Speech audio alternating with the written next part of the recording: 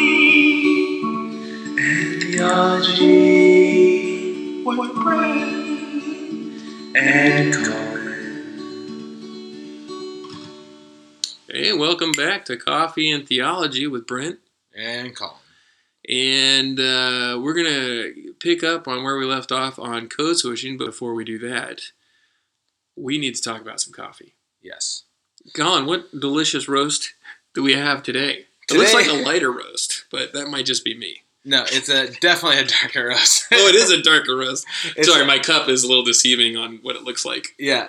It is a Sumatra, and this particular Sumatra comes from an area that the soil allows it to have both the earthy flavors that are very known to Sumatra, as well as some sweet notes that are being carried over, and those sweet notes are kind of not so much fruity, but more of like a palm fruit or a date sugar flavor that you get inside of it. But it's not super. It's not heavy. It's not overbearing. I love the Sumatra. It's one of my favorite coffees that you make. And I got to tell you, my analogy for the Sumatra is, it's a down-to-earth coffee. It's a down-to-earth coffee. It's a down-to-earth coffee. I mean, this is like, it's not, the Toyota of coffees that's just prevalent everywhere. That'd be more like a Colombian or something. But it's a practical coffee. It's like a truck. It's useful. It's heavy duty. It gets you where you're going, and it's fun to own and to drink, and there it is. That was a terrible analogy, but that's what I got. We'll take it. So let's take a little sip, and let's just taste this deliciousness. Oh, yeah. That's good stuff. That's good stuff. All right, Colin, let's get back to code switching. Just a quick reminder to our audience what code switching is. Code switching is when a writer or speaker switches languages in the middle of a conversation intentionally. And talked about reasons why somebody might do that in the last podcast. And we also started covering places in Mark where Mark switches from the language he's writing in, which is Greek, to Aramaic, which would be the language that Jesus would have spoken in, and back again, and the reasons for doing that. So we'll just pick up on that conversation and jump into the theology part. How about we talk about Mark 10 with the healing of Bartimaeus. Bartimaeus. So Bartimaeus is a Aramaic name. A simple thing to remember here is that Bar means son of, and in Hebrew it would be Ben. So if this was Ben-Hur. Yeah, like Ben-Hur, exactly. Great movie. Yes. Charlton Heston, once again. Finest. At his finest. So I think Nick Cage is going to remake that movie. I really hope so. I hope so, too. Now, Mark defines Bartimaeus, which means son of Timaeus. Interestingly enough, not the only Aramaic name used in Mark. Later on, he'll talk about Barabbas. Mark doesn't define Barabbas, and Barabbas is actually a combination of two Aramaic words. Bar means son of, and Abba, which means father. So it's interesting that he takes the time to say, let's take a look at what this guy's name means. And I think what Mark is doing here is I think he's highlighting the Timaeus part.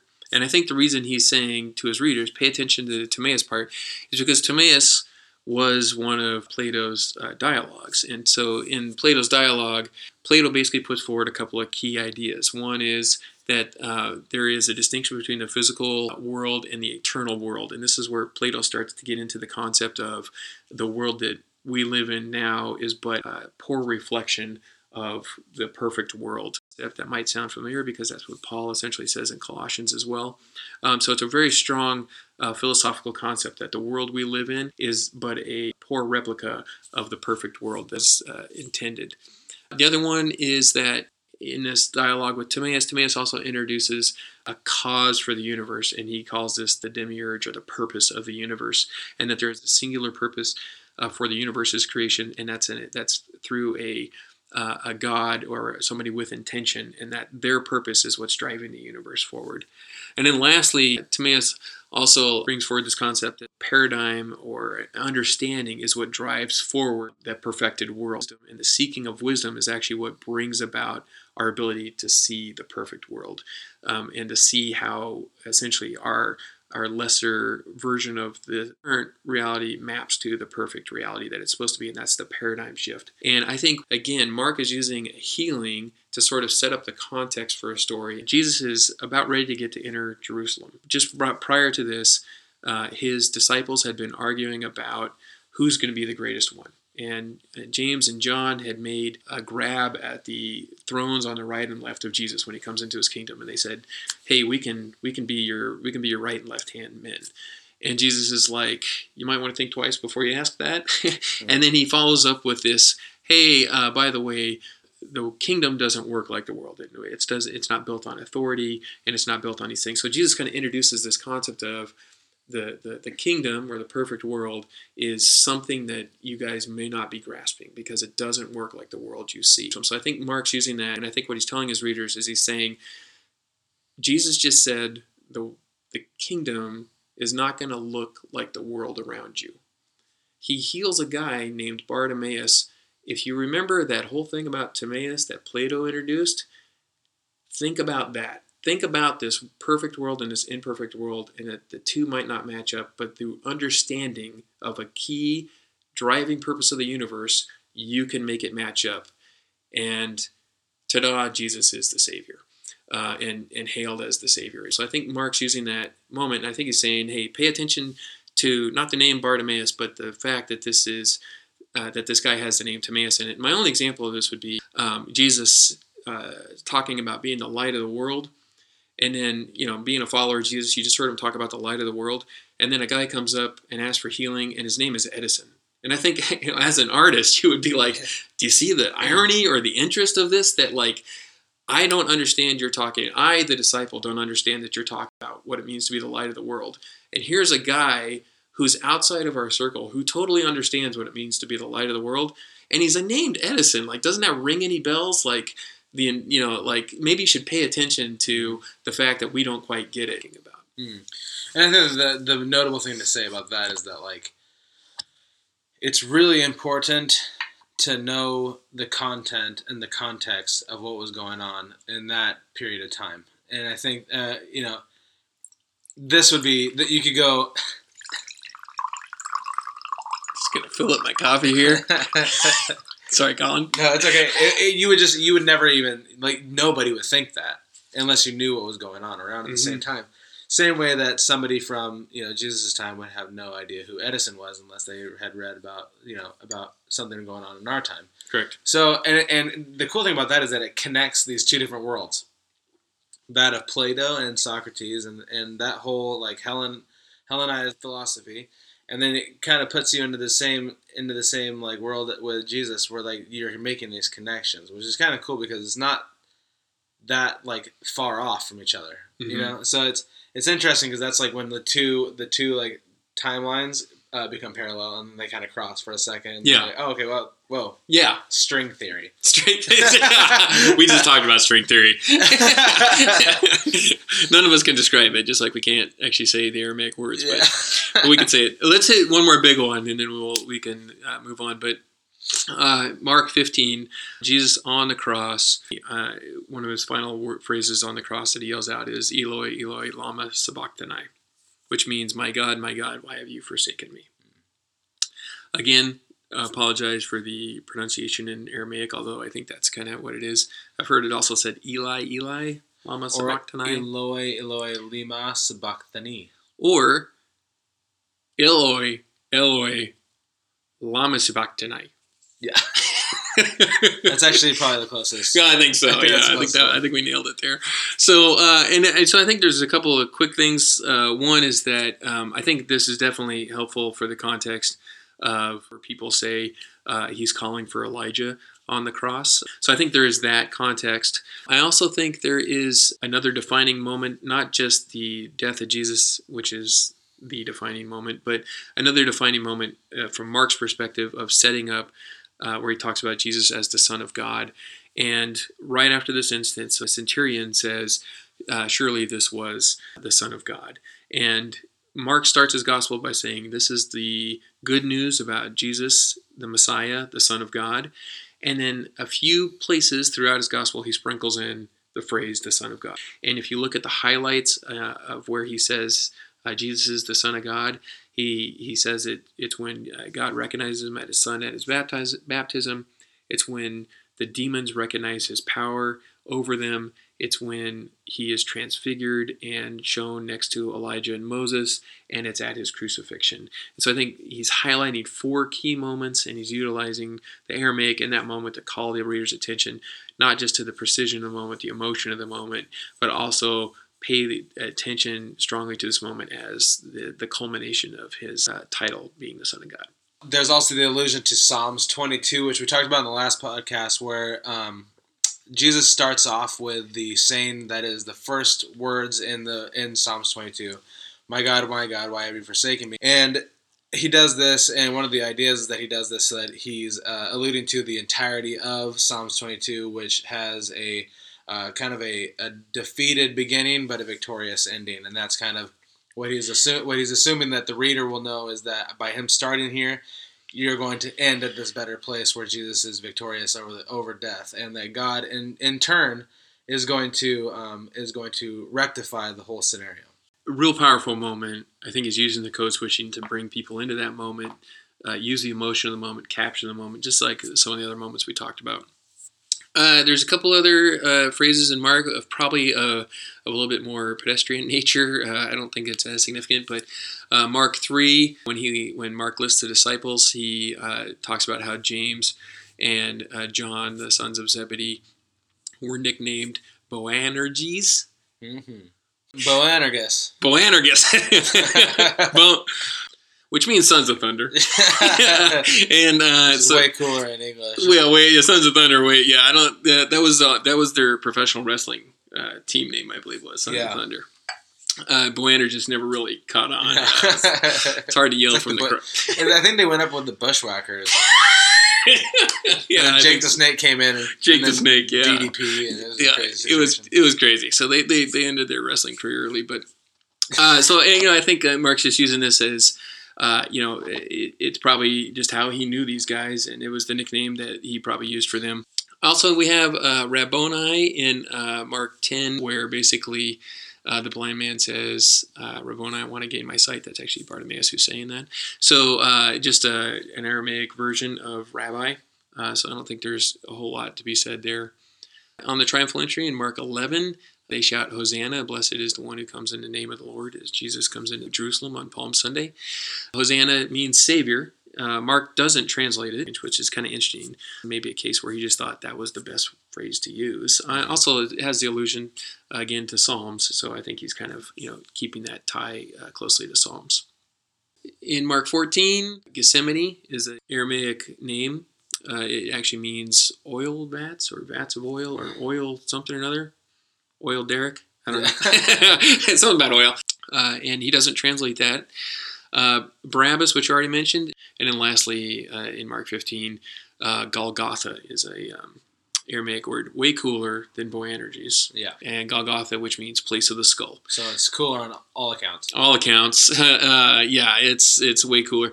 He does translate that, and that's probably just translated so that people know what it means. Interestingly enough, the Latin version of that skull is where we get the word Calvary from. I still think we should call it Golgotha, but that's way cooler. Absolutely, that's way cooler. Way cooler. Just a quick note here. Matthew uses quite a bit of Aramaic that Mark doesn't. But in places where they overlap, for example, Golgotha or the Eloi lama sabachthani phrase, he translates it for his audience just as Mark did. Everywhere else that he uses Aramaic, he does not translate it. For example, Jesus saying, you cannot serve two masters, you cannot serve both God and mammon. Jesus says, nothing from the law is going to pass away, not one jot or one tittle. So interesting that Matthew, on his own, seems to just use Aramaic phrases. Yet when he is using the same ones as Mark, he does translate them just as Mark did, which is probably also another case for the primacy of Mark. Probably the most notable Aramaic name in the New Testament is not used by Mark, and that's Cephas, which is Peter's Aramaic name. Interesting that in Peter's own memoirs, he never mentions that he was named Cephas. Good question as to why. Something interesting that Paul seems to use Peter's sort of name given by Jesus when he talks about in Galatians about chastising Peter for kind of going backwards on his acceptance of the Gentiles. He calls him Cephas as almost to say that I know who this guy really is. And actually Paul code switches right there because he calls him Peter up until the point where he talks about going to Jerusalem and getting permission from the pillars of the church, as he calls them, which are James, John, and Cephas. And he had literally just 2 verses before called him Peter. Maybe that's again to show that the intimacy that he knew Peter on that level. He knew Peter as Cephas in the Aramaic, as Jesus would have named him, versus Peter in the Greek version. Yeah. So that's code switching. That is code switching. It's a lot of code switching. It's a lot about code switching. And I think, Colin, it's time to ask ourselves, who cares? Who cares? What does it mean to us? What does it mean? So what? Mark used Aramaic. Woo! Probably going woo.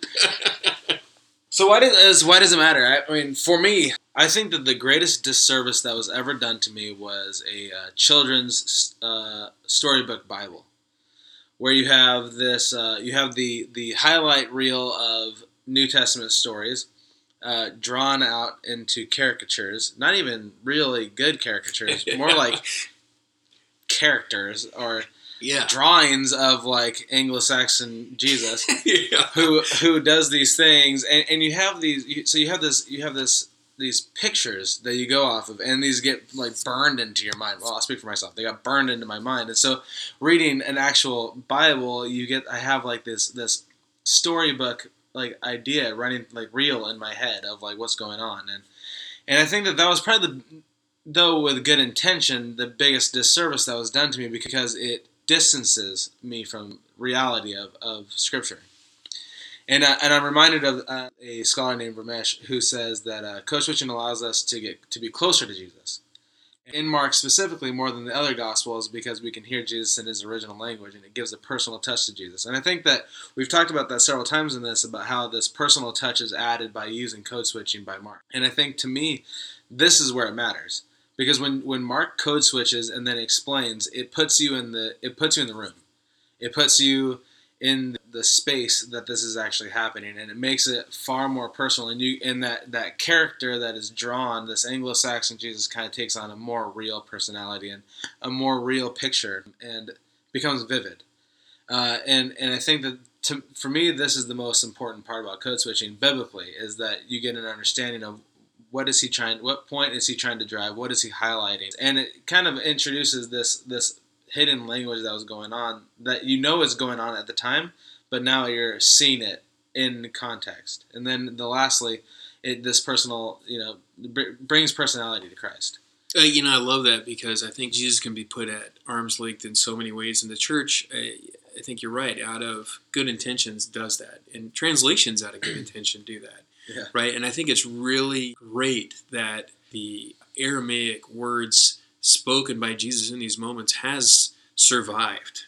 So many translators' hands and so many versions and so many interpretations to this day that we can still almost hear, if we were able to ever pronounce the words correctly, the actual words of Jesus as spoken. So I love that takeaway. I also add to that, for me, I think these are moments Mark is saying, you got to pay attention to these moments. I think he does the code switching as a way to draw the reader's ear to the moment and say, pay special attention to what's happening here. If you were to just take, the stone and skip it across the surface of the lake of Mark, and the points where it hits are the Aramaic phrases, you get an interesting picture of Jesus. You have a resurrection. You have this tremendous first-time event picture of what resurrection might look like, the promise that's given to all of us. I think the miracles around being able to hear, being able to see, being able to speak and understand who Jesus is. And then lastly, I think on the cross, you have this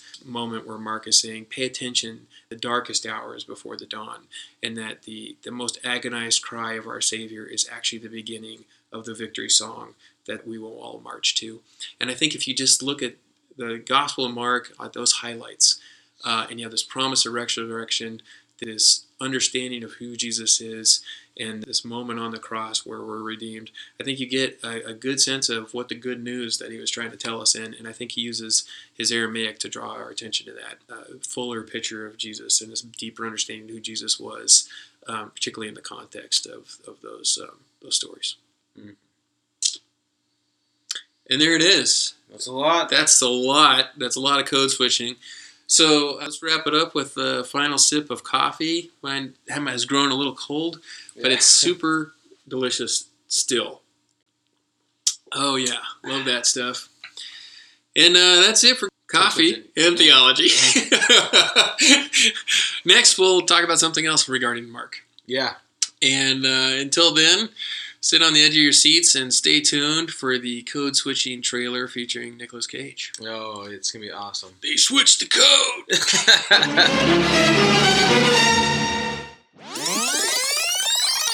This is the official coffee and theology pronunciation guide for Aramaic words.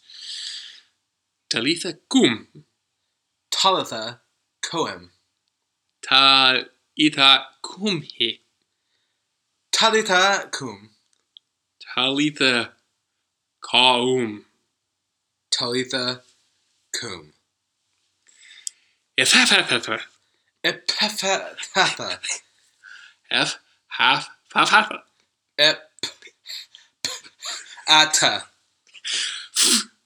Ata. I think that was something out of Star Trek. Bartimaeus. Bartimaeus. Bartimaeus. Bartimaeus. Bartimaeus. Bartimaeus. It's like going to Walmart. Bartimaeus. Hey, is that Bartimaeus? All right. Eloi, Eloi, lama sabachthani. Eloi, Eloi, lima sabachthani. Boanerges. Bonergeese.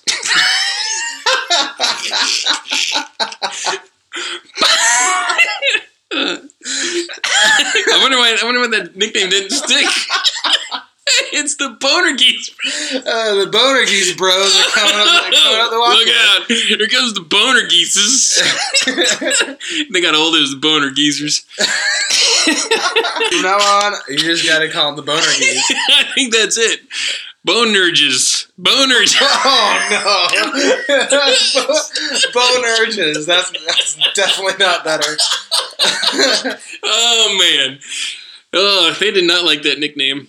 All right, I think that's Bonerges. Bonerges. Sons of Thunder. Sons of Thunder. Bonerges.